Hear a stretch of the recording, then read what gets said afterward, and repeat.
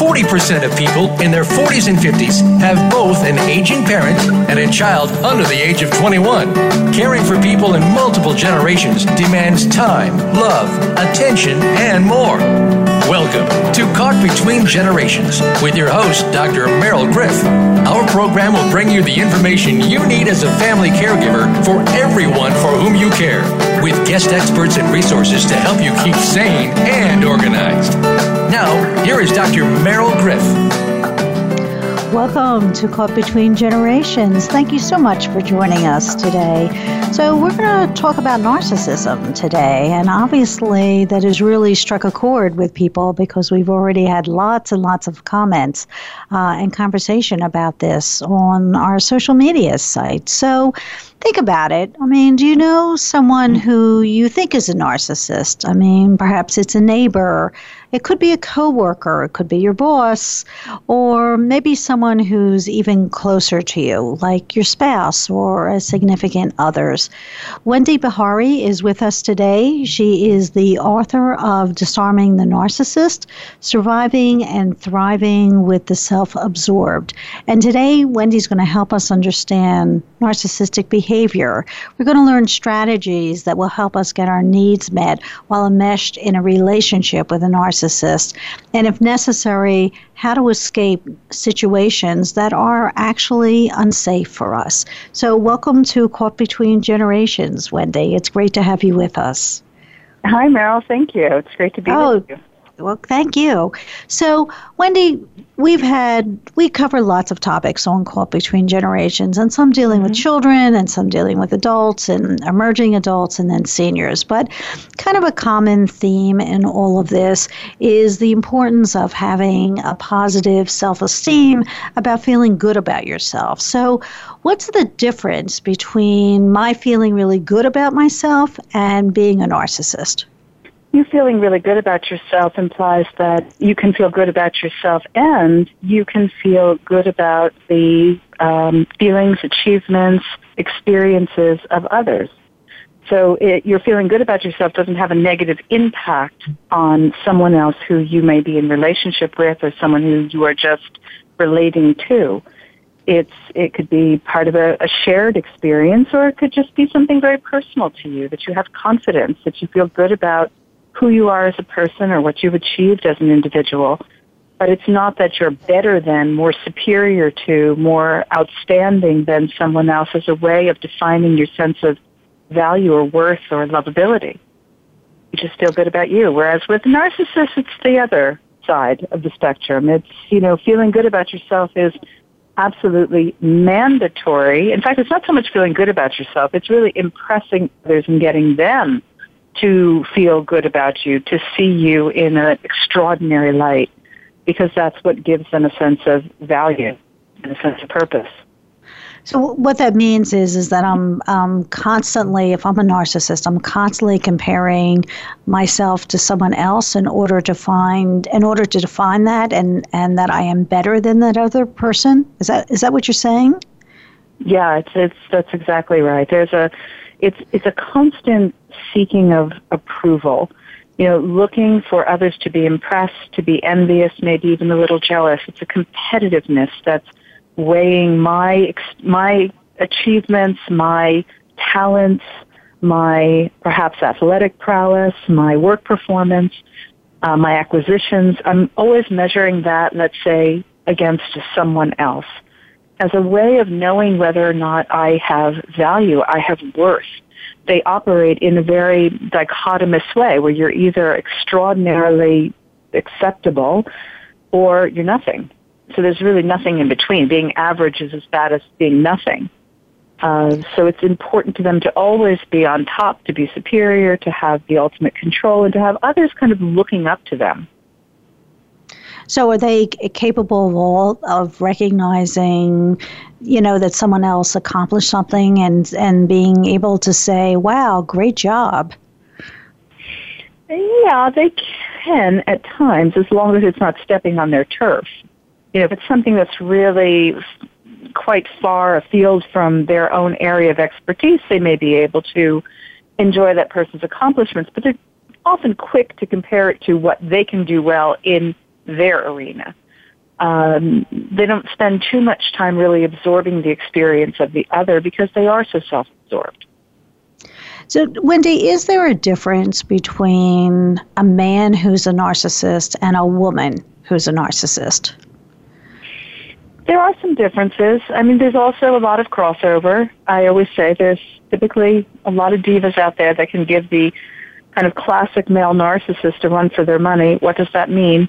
You know, when we think of classic narcissism and we think of men and narcissism, we're thinking about someone who is very self-absorbed, has a sense of entitlement, a lot of emphasis on performance, work performance, athletic performance, sexual performance. There may be academic performance if that's relevant, but a lot of it has to do with competitiveness. There tends to be a lot more energy, or sometimes at the highest or more severe end of the spectrum, aggression even. And that's more typical of male narcissism, whereas with females, while you can still have the obnoxious, controlling, self-absorbed issues, it tends to orbit around things like vanity, appearances, how their children are showing up in the world as a reflection of themselves. This kind of, even in 2017, this sort of overemphasis on domestic prowess and my home and my things. So again, there's crossover between the sexes, but there are some distinct differences as well. So in fact, one more thing I would add to that, just if I might, because I think it kind of captures it, is that, you know, with female narcissists, you see more of what I write about in my book called The Virtuous Victim. So they're more apt to express what sounds like being caught like a victim. So they have unique suffering. You know, you think your day was bad. Let me tell you about a bad day and what that really looks like. You think you have it rough with your partner. I'll tell you what it means to have, you know, a tough life with a difficult partner. So they kind of have extraordinary suffering. You won't hear that so much from a male narcissist. I wonder if that's because society would not accept that kind of suffering, you know, from a man, but they would accept it from a woman. That's interesting. So, Wendy, you're in a relationship, you're in a romantic relationship. So what would be some red flags that you're dealing with someone who actually is a narcissist? Well, the first thing is one of my clients who says this so eloquently, sadly, but eloquently, would be this feeling of being erased. So on the one hand, you just feel erased. You feel invisible. You start to feel as if your thoughts, your preferences, your opinions, your desires, your wishes, your dreams, that they just don't matter unless they are in sync with the narcissist's wishes, dreams, longings, etc. So if you happen to answer the question, quote unquote, correctly, or you guess the right answer, you know, then you're probably okay. You know, you're in good stride with the narcissist, but it's having ideas of your own, opinions of your own, especially those that may counter theirs, can be highly problematic. And so you get somewhat diminished, devalued, erased. And again, there's a severe end of the spectrum because narcissism happens along a spectrum. And at the severe end of the spectrum, it can become quite abusive. So would you suggest... They're also charming. So, you know, another red flag is, you know, they're not all just devaluing and controlling. They can also be very charming. They can also appear to be the most amazing, you know, come to the rescue kind of partner. You come to learn very quickly that they are happy to come to your rescue when it's something they can do. They actually can do, and they can do well, and they can stand up for you like a hero. But that's all about them. If it's something that you, the partner, the offended party, are experiencing as hurtful, offensive, upsetting, and they are the cause of that, forget the rescue. Then it's the defense, it's the attack, it's the criticism, it's the blame. Are the symptoms different when the relationship is with someone you're not involved with romantically? Let's say it's a friend, or it's a coworker or a colleague. Is it different in those types of relationships?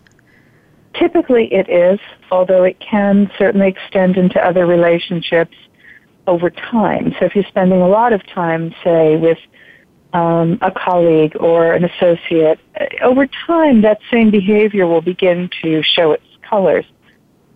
Casual relationships, social relationships, community-based relationships, they can just show up really well. They're entertaining, they're funny, they're smart, they're, again, heroic. They can be a bit, at times, also obnoxious, off-putting, and a little too, they have the answer to everything, so to speak. So some people will see that out in the public arena, but again, it takes a little time to kind of notice it, because at first glance, they just seem very charming and interesting and self-possessed and can even be a little entertaining. So what causes narcissism? I mean, everyone will immediately jump and say it has to do with parenting, because everything gets blamed on parenting. So is that true? I mean, is there a genetic component to this, or is it strictly environmental? I think everything is kind of a nature-nurture interplay, and it's not so much about blaming it on parents as it is in appreciating how hard the job of parenting is, and how hard it is to meet all the emotional needs of a little one. So if we think about biology, we can think about the temperament of a little one that comes into the world who may be extremely sensitive, meaning they need even more unconditional love and holding and affection, empathy and support and permission to be able to express those sensitive emotions and have an environment that can embrace it and nurture them. If the environment, and this isn't to blame the parents, but if the environment includes caregivers who are depressed, who are overwhelmed, who are distracted, who are just busy, who are doing their best, but not able to meet those needs, or in fact, the environment is one where, the caregivers are very focused on a better life for my children, therefore performance is the number one priority, forfeiting, all of the other pieces of nurturing that include kind of just playfulness and holding and affection. You can. It's not an absolute one-to-one correlation, but you certainly can see narcissism born of those origins. That's one version. The other version is just the purely spoiled child, growing up with privilege, growing up in a family where not only do you hear the words that you're special and you don't have to play by the same rules, but you watch that as a lived experience among your family members because of maybe special status or privilege or celebrityship or something of that sort. So that's another, just kind of narcissism begets narcissism, and you see legacies and generations of that personality continue to be produced. You're listening to Caught Between Generations. I'm Dr. Merrill, and we're here with Wendy Behary, and we're discussing her book, Disarming the Narcissist. When we return, we're going to be talking about some particular situations that, as a therapist, I hear a lot. One is a difficulty expressing your own point of view, burying your own feelings, and taking blame and fault, always taking blame and fault, because someone else is telling you it really is your fault. So stay with us.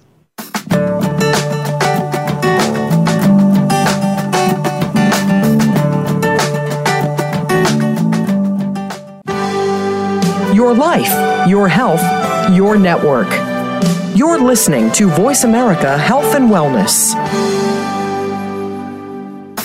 At SarahCare, we provide daytime activities and health-related care for seniors who need assistance and support during the day. It is 101 activities and home by dinner. While we pride ourselves on the quality of our care, the SarahCare way sees beyond your loved one's needs to understand them as a unique individual. We care for individuals with chronic diseases, memory loss, stroke, Parkinson's disease, or those who may be feeling depressed and isolated. Our program is designed to encourage seniors to remain involved in activities of their choice, customized to meet their interests and abilities. Our outings include lunch at favorite restaurants and trips to the movies, concerts, or shopping at a cost that is offers less than 5 hours of in-home care.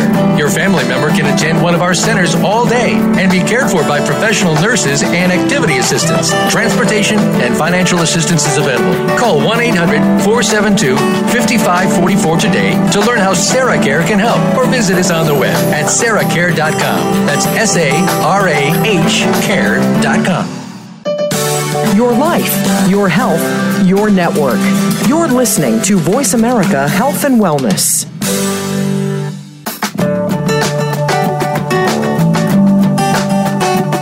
You are listening to Caught Between Generations. To reach our program today, please call 1-866-472-5792. That's 1-866-472-5792. You may also send an email to Dr. Merrill at CaughtBetweenGenerations.com. Now, back to the show. Back to Caught Between Generations. I am Dr. Merrill, and I'm here with Wendy Behary, who is the author of Disarming the Narcissist. She's also the founder and director of the Cognitive Therapy Center of New Jersey and co-director of the New Jersey-New York Schema Therapy Institutes. We've been having a great discussion about what really is a narcissist and what does narcissism really look like. And Wendy, in your book, you talk about schemas. Can you explain what a schema is? Yeah, sure. Schema therapy is an approach that we use in working with narcissism, and a schema is basically like a part of your life story. So it's a theme that comes from experiences early in childhood and adolescence where when certain needs aren't met, for example, narcissists, as I said earlier, they don't necessarily get enough of what they need in the way of unconditional love and support. There's typically conditions placed upon that love based in performance. And so they might develop a schema, if you will, what we would call emotional deprivation, which says something like, you can't count on people to meet your emotional needs. You sort of have to figure it out for yourself, is what the narcissist usually comes up with over time. But so it's this emotional theme, and when it's activated, we all have them, just to greater and lesser degrees, but when a schema gets activated, it's kind of the same as saying my button got pushed. It's a button that's very powerful, and we have our own. Narcissists have buttons like that sense of feeling put down or feeling inferior, because under all the bluster, there's a lot of insecurity. And so what they do is they have these schemas that would say at the core of their personality, the core of their experience, is this sense of feeling not good enough, not lovable enough, that you can't count on people to meet your emotional needs, that people just want to use you if they're nice to you, so don't trust them. They're up to something. They're going to manipulate you. These are schemas, and they have a lot of emotional power when they get triggered. And because they're uncomfortable to feel, we shift into coping mode. So we move into kind of a coping reaction. The narcissist construct these coping reactions that can look like Mr. Big Shot, or the bully, or the controller, or the I'll show you, or the look at me, I'm terrific, I'm great, I'm better than everyone else. They become workaholics. They become super autonomous. So we see how schemas affect reactions that are formed as a basis of trying to deal with the untenable pain that comes when they get triggered. That just brought up another point, but I'm going to go back to a schema before I'm going to ask you now. Okay. So, Wendy, I think people who've dealt with narcissists, when they would hear a statement such as the tremendous pain that the narcissist is feeling, would react to that, would say, I don't really care. They've created so much disruption and pain in my life. I don't, and it doesn't look to me either like they're really feeling any pain. So I'm not sure I understand what you're talking about. Yeah, and they do say that. That's very well said. That's exactly what a partner might feel, just completely overwhelmed and frustrated and fed up. And I don't blame them. It's not their job to be looking for the suffering part that's occurring somewhere deep in the sediment of the narcissist personality. In fact, they're right. The narcissist isn't feeling it in the moment. They are so, busily engaged in what's become a habit of overcompensating or just cutting off their access to their feelings. They detach from them. They go into their little fortress, their cave. They slam the door. They get on the internet. They spend money. They cut themselves off. That's another way of not feeling. So although any of us who are trained to understand this, even partners who do their due diligence in trying to make sense out of this personality, may know that what's lurking in the background is pain and suffering and insecurity. But it's not their job to go on a mission to find it. It's not their job to make excuses. It's just a way. What I say is learn as much as you can about this so that you don't personalize it. It's not your fault. It's not your responsibility. You're not causing the narcissism. And in fact, there's very little that can be done to change it if the narcissist isn't connecting with those feelings of vulnerability. So let's talk about two other, we were talking offline about two other schemas that you discuss in your book. And one of them is subjugation, which is, by your own definition, difficulty expressing your own point of view and often burying your own feelings. And I would see that as a therapist, where someone in the relationship is so domineering, and once again, it could be a romantic relationship or a professional working relationship, that whatever you're feeling, you just back down. You just right. bury. Can you talk about that a little bit? Yeah, I talk about it, and I tell my own personal story of how when I was first learning to work with narcissists, I didn't even know what to call it, but I knew that based on what was happening inside of me when I was face-to-face with this type of client in the early days, I found myself almost like I dropped through a time tunnel, and here I was reacting as I might have done when I was younger. I was kind of giving in to the demands. I was apologizing even though I did nothing wrong. I was feeling subjugated. I was feeling as if whatever I knew or thought or wanted to say had to be stifled. It was overwhelming. And so my schemas got activated, and it was through that kind of fascinating discovery of what was happening inside of me that I began to understand better what was happening inside of them. And so knowing ourselves as well as we can, sturdying ourselves so that we can be in our healthiest grown-up position, not to fight, not to just be angry, because in fact that's so exhausting after a while to be angry, but just to know that I have rights, I have opinions, I have thoughts, and they matter. And although the exit isn't always so clear or easy for a lot of people who are living with them, in some cases it may be necessary. So let's talk about another situation, and we see this a lot in abusive relationships, where the person is saying, "Well, I'm really sorry, but actually you did something that prompted this response, and actually it's your fault," and you buy into that and you take that blame. Yeah, I mean, no one's immune to getting captured by this type of individual with narcissism. The brightest, the smartest, the warmest, the kindest, the most loving people can get caught up in the spell because, again, they can be very charming and interesting and rescuing and all of that in the early days. You buy into it either because you have schemas that they start percolating. If you have your own schemas of defectiveness or self-doubt or inadequacy or insecurity, or you grew up sort of believing that, you kind of have to wait your turn.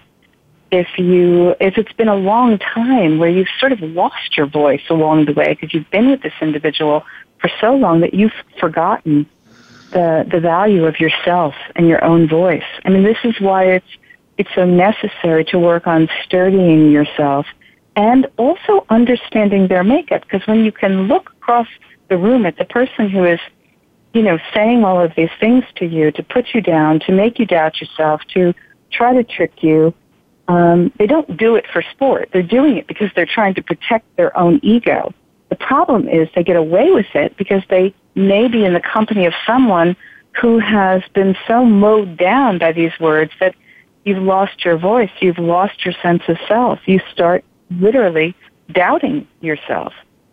And the only way to really liberate yourself from that problem, even if you're still having to work with them, having to face them on a daily basis, is to be able to see that this is their struggle. And to be able to come up with language that allows you to set limits, to stand up for yourself. It won't necessarily change them, although sometimes it does plant some seeds that has them think twice about the level of harshness in their voice or the threats that they might make. But it's for your own sake. It keeps you aware of your rights and the respect that you're entitled to and the sense of reasonableness that you are asking for when it comes to your needs in a relationship with a narcissist. So it's kind of a twofold process of what are my schemas that are getting triggered here? What's happening inside of me that's getting me to forget that I matter, that I have rights? Is it fear? Is it fear of abuse?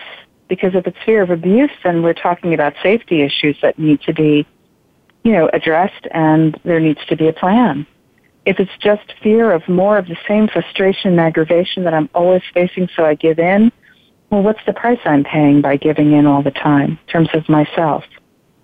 So, again, learning as much as we can about ourselves, strengthening and fortifying ourselves, and learning as much as we can about narcissism so that it does kind of slide off like Teflon. It doesn't get absorbed inside of us and make the difference. So, Wendy, give us some examples about, comments or statements that you think you can make. Because I think as therapists, we often will say that to a client, but that clients don't really have the scripts. They don't understand. Mm-hmm. They don't have the verbiage. So could you give us some examples of what you're talking about? Yeah, I can give a lot of examples of it, but I'll name a few popular ones. But I mean, you're right. It's a major part of helping individuals to get in touch with their truth.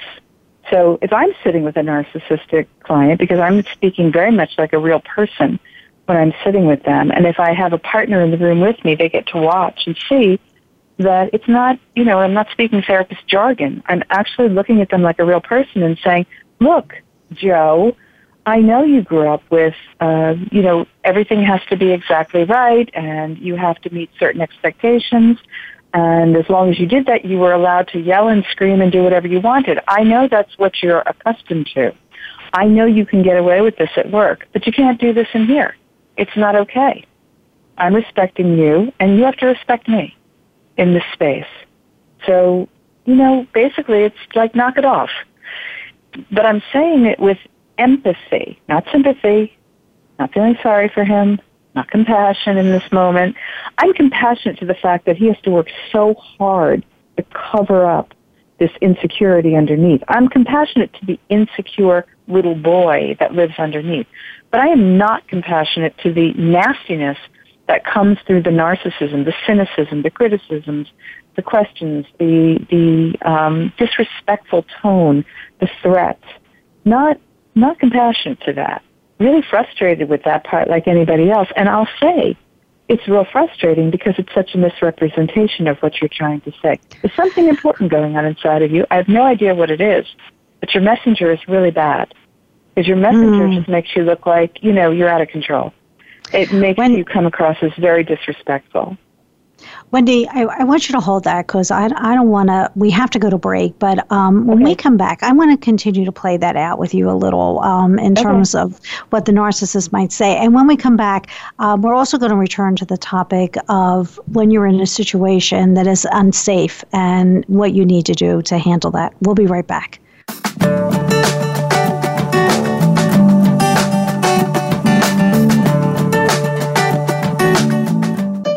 Opinions, options, answers. You're listening to Voice America Health and Wellness. Where's your dad? What's he doing? You'd know if he was at Sarah Care Daytime Senior Care and Activities. You'd know he's enjoying a full day of cooking, computers, yoga, golfing, and he's home by dinner. You'd know Sarah Care LPN and RN Nursing Care is with him to ensure he gets the right medications at the right dosages. You'd know. How's your dad? He's just fine. At Sarah Care Daytime Senior Care and Activities. Call 330-451-6108 for one free day of care at Sarah Care. Follow the Voice America Talk Radio Network on Twitter. We're at Voice America TRN. You'll get the latest fix on what's happening with our shows, this week's featured guests, and general happenings that you should know about at the Voice America Talk Radio Network. Now you don't have to miss anything when you're away from your home or office. Just go to twitter.com/Voice America TRN or follow along with us at Voice America TRN, the Voice America Talk Radio Network. We're on the cutting edge of social media. Can you keep up? Are you finding your frequency? It can be described as that space between failure and success. It's the future of digital media. It's finding your voice. It's engaging topics, content, and ideas. Jeff and Ryan discuss the digital media space and all of its aspects. It's about making the mistakes, taking the chances, summoning the intestinal fortitude to step out of your comfort zone, and discovering what you can accomplish when you decide to try, decide to learn, decide that you have something to say, and find your frequency. Live Fridays at 2 p.m. Pacific Time, 5 p.m. Eastern Time on the Voice America Variety Channel. Opinions, options, answers. You're listening to Voice America Health and Wellness.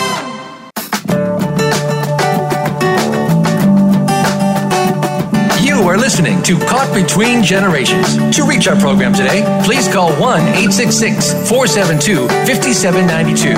That's 1-866-472-5792. You may also send an email to Dr. Merrill at caughtbetweengenerations.com. Now, back to the show. Welcome back to Caught Between Generations. I'm Dr. Merrill, and I'm here with Wendy Bahari, and we've been discussing her book, Disarming the Narcissist, Surviving and Thriving with the Self-Absorbed, which, by the way, this book has been translated into 10 languages, which is very impressive.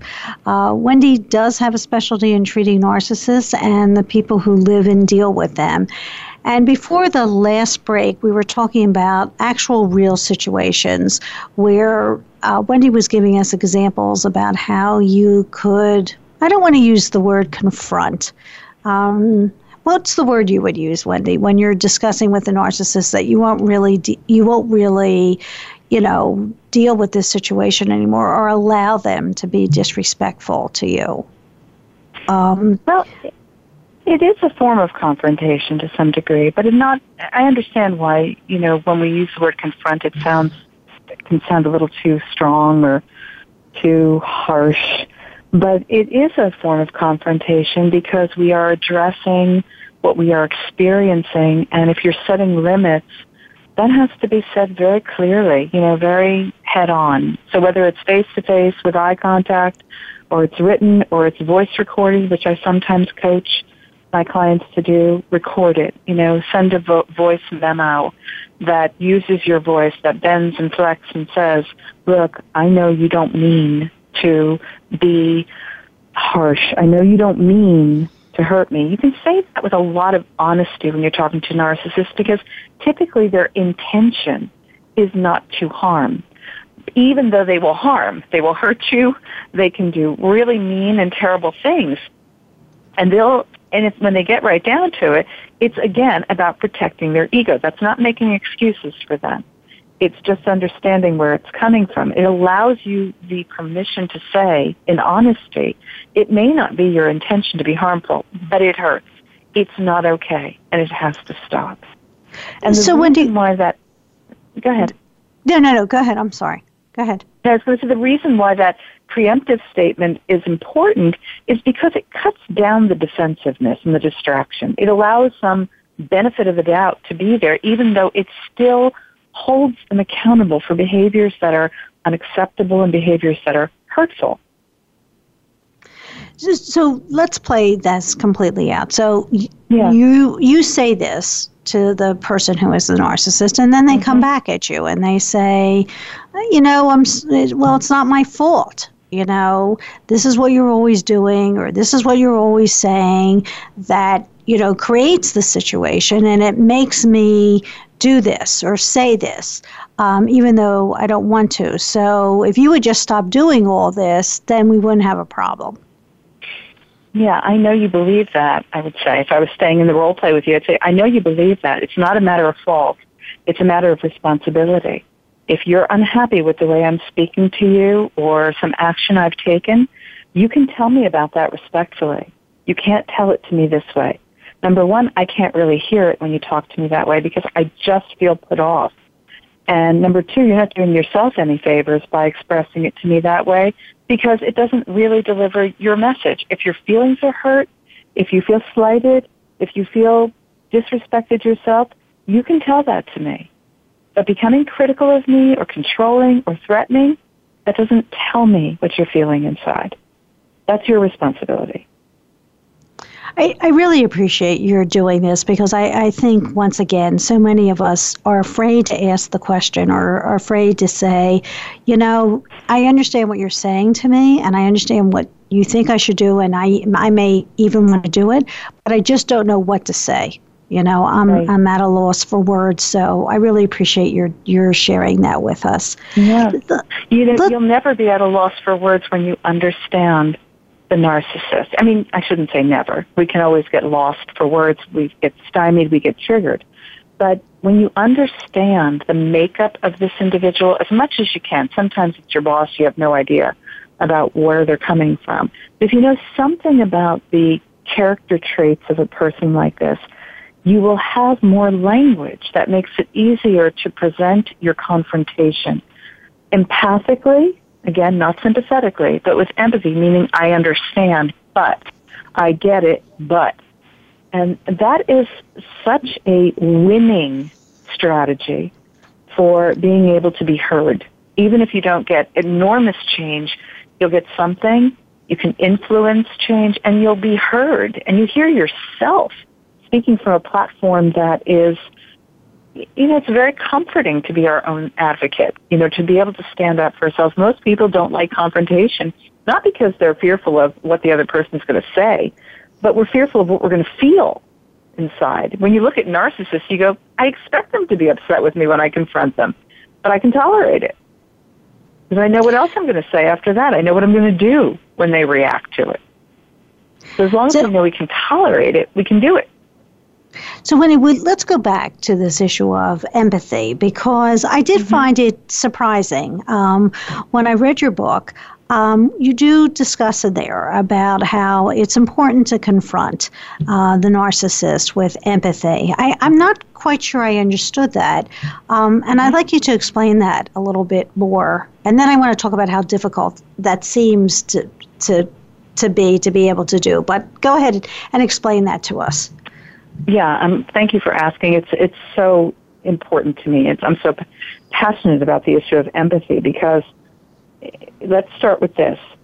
Empathy is not sympathy. Sympathy is feeling sorrow for someone, feeling pity, feeling badly for them.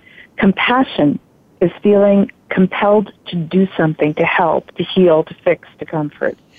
Empathy is neither one of those things. Empathy is just a very deep understanding of the way someone is feeling, is experiencing the world, the way they're put together, what makes them them in that moment and in total.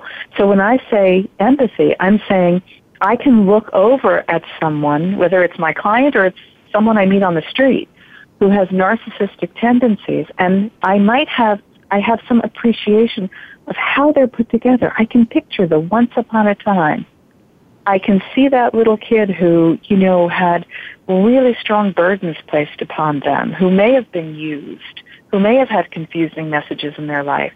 All right, I get it, right? That's my empathy. I get it. I see it. It's vivid. And I understand, Joe, that, you know, this is what you learned. When people are nice to you, it's because they're trying to use you, so you're constantly suspicious of everyone. That's not your fault. It's what you knew. There's my empathy. But in the world of relationships, if you don't give someone a chance, if you never open up and get close, if you can't share a feeling, then you can't have a relationship that's ever going to feel truly satisfying to you or to them. So the empathy is what draws someone closer. Because, you know, when we feel seen and gotten and understood, even if I don't endorse it, I don't agree with it, I don't like it, I understand it. I understand what's driving it. And the more you understand what's driving it, the less you take it personally, the less we become stifled in terms of our capacity to say what's so, and to say what we need, and to say what's acceptable and unacceptable to us. Wendy, how do you do that in a non-romantic relationship? Let's say in a work situation or a professional relationship. How does empathy play into those types of relationships with a narcissist? You find out as much as you can about that person, be it their habits in the workplace, what matters to them, what's important to them. You know, I don't know if I don't think I wrote about this in my book. It's been such a long time since I've looked over it, all the content, but I share this when I'm speaking about narcissism very often. I know from my own work experiences, one example is remembering, working with someone who was a single parent. And, I knew that she had a lot on her plate. I knew that, her work was really important to her, but so were her children. And somehow she juggled it all. She was a force to be reckoned with.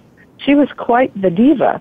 But in order to try to get her to be respectful, it wasn't hard for me to tell the truth, to say something like, you juggle a lot. It's really impressive. You seem to be an amazing mom, and, you take your work very seriously. Sometimes I think, though your intention is to, offer good advice or offer good ideas, and I surely would like to learn from you, it's hard to hear because of the way that you're presenting it. So, you can talk about someone's tone or their gesture or all the wisdom they may have to offer that doesn't seem to be translated into something meaningful because, they're too upset or they're too angry. Or I don't think I know you don't mean to be intentionally upsetting, or I know you don't mean to be intentionally disrespectful, disregarding of my work, but I'm feeling a little like pushed to the corner right now. I know that may not be your intention, but that's what I'm experiencing, and I'd really like to work this out. I'd really like to resolve this so that we can be a better team. So you're putting a little bit of the kind of hope-bearing, let's make this better, along with the it's not acceptable, it's not working for me, along with the I understand and I know what you have to offer. So there's an understanding, there's a confrontation, and there's even kind of a positive footnote in there. We've been talking to Wendy Behary, and we've been talking about narcissism. We're going to take our last break. I hate to take another break, Wendy, because what you're saying is so helpful, I'm sure, to so many people. But when we come back, we are going to definitely talk about relationships that are just too toxic, and how you would know that and why it's important to leave these relationships. So stay with us.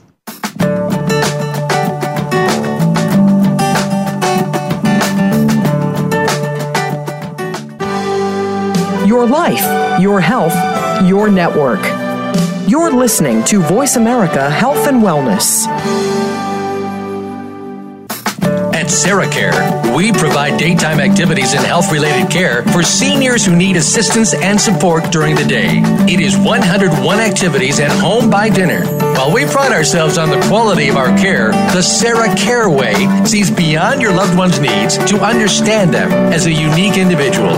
We care for individuals with chronic diseases, memory loss, stroke, Parkinson's disease, or those who may be feeling depressed and isolated. Our program is designed to encourage seniors to remain involved in activities of their choice, customized to meet their interests and abilities. Our outings include lunch at favorite restaurants and trips to the movies, concerts, or shopping at a cost that is less than 5 hours of in-home care. Your family member can attend one of our centers all day and be cared for by professional nurses and activity assistants. Transportation and financial assistance is available. Call 1-800-472-5544 today to learn how SarahCare can help, or visit us on the web at sarahcare.com. That's SARAH care.com.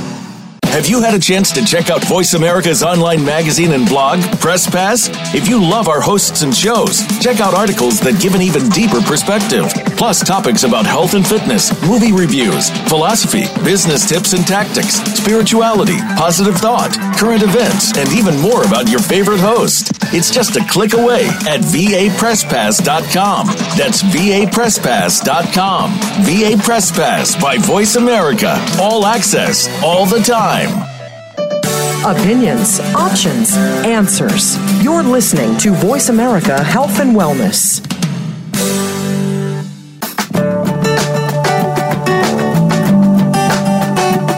You are listening to Caught Between Generations. To reach our program today, please call 1-866-472-5792.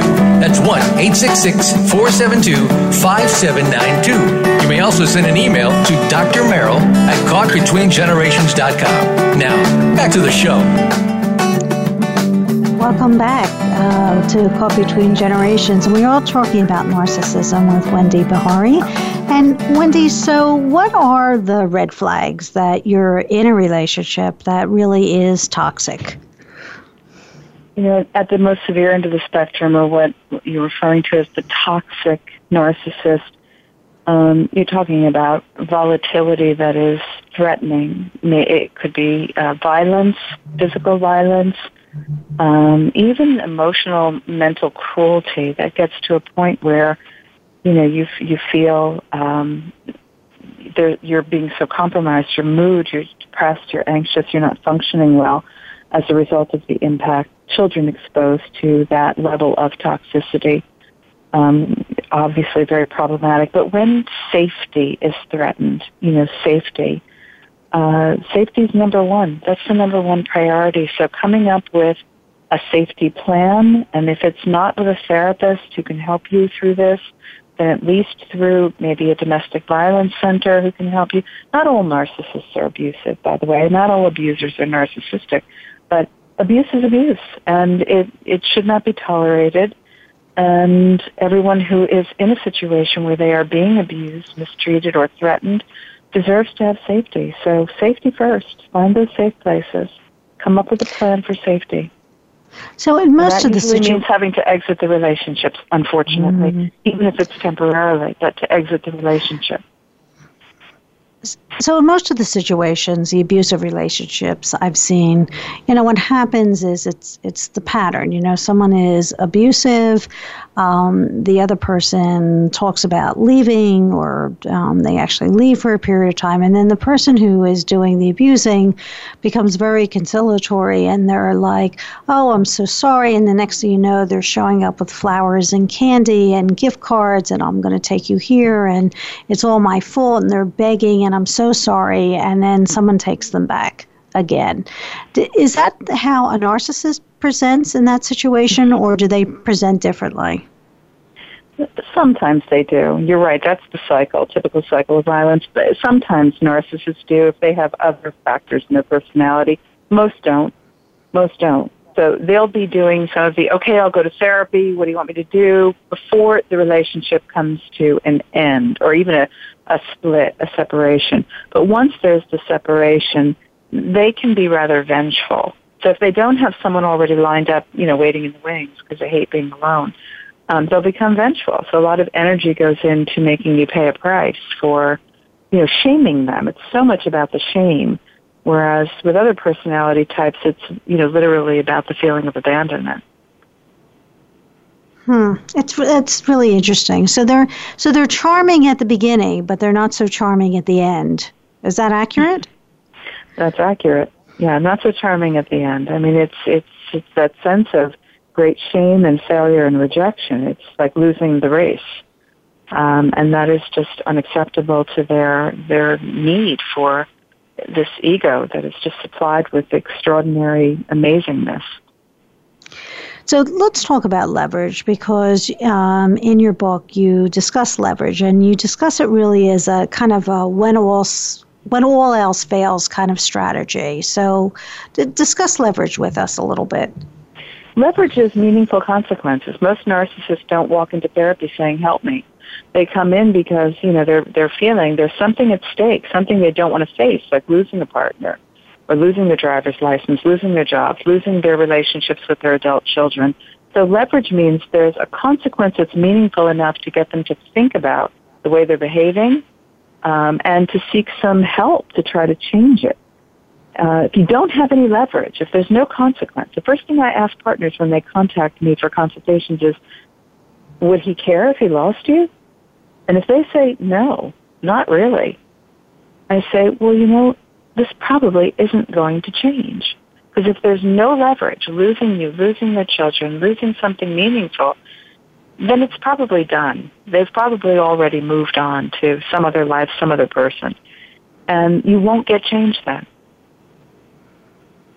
I mean, therapists can try and build leverage, predicting future outcomes that can be painful and lonely and dark. Your job is over, your entourage is gone, your fans and followers have left you, your wife has gotten healthy enough to realize that you can't meet her needs, your children are grown, and you're alone. For some, that might have a bit of a startling, stunning essence or quality where they'll sit tight and do some work. Most won't. They'll just keep moving. So do narcissists ever change? Do they have a capability of ever changing? They do change. Some do. I mean, not enough. And part of it is because we don't have leverage. We don't get enough leverage. We can't hold on to it. They can usually talk their way out of it. They threaten their partners. I'll go ahead and leave me. I'll take the kids. You'll see what happens. You'll have nothing. So, they can find a way to manipulate the situation. They have connections. They buy their way out of legal dilemmas.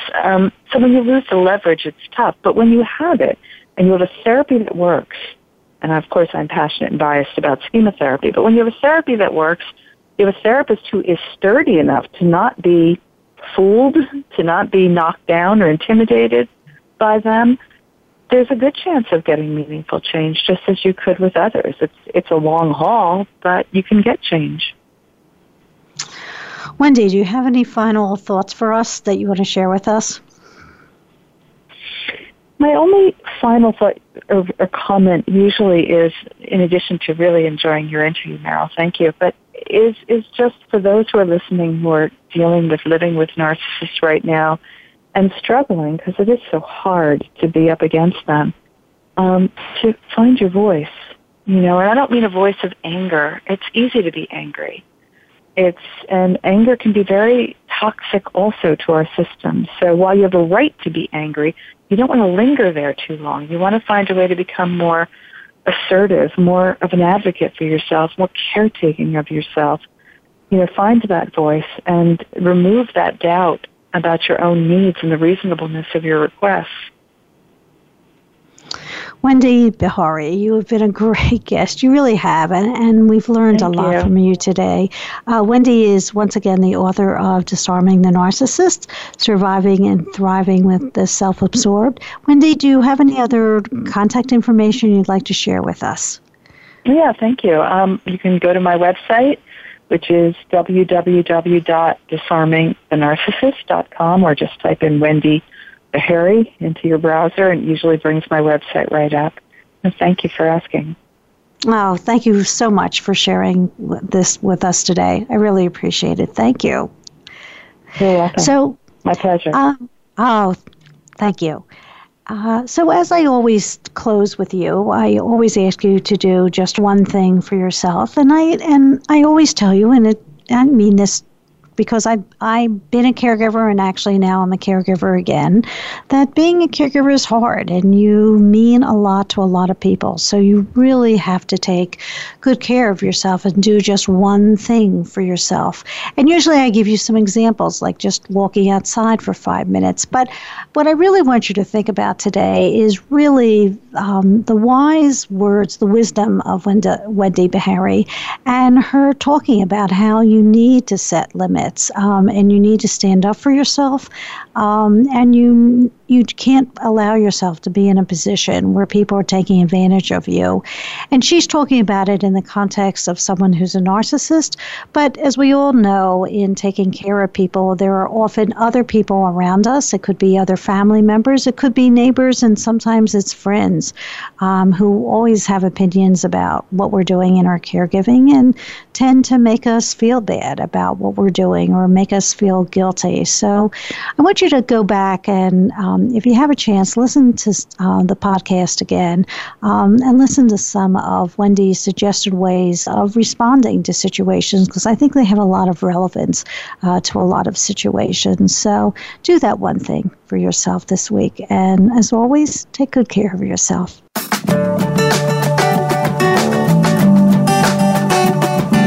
Thank you for tuning in to Caught Between Generations with Dr. Mel Griff. Our program is live every Thursday at 3 p.m. Eastern Time, 12 noon Pacific Time on the Voice America Health and Wellness Channel. We hope to see you here next week.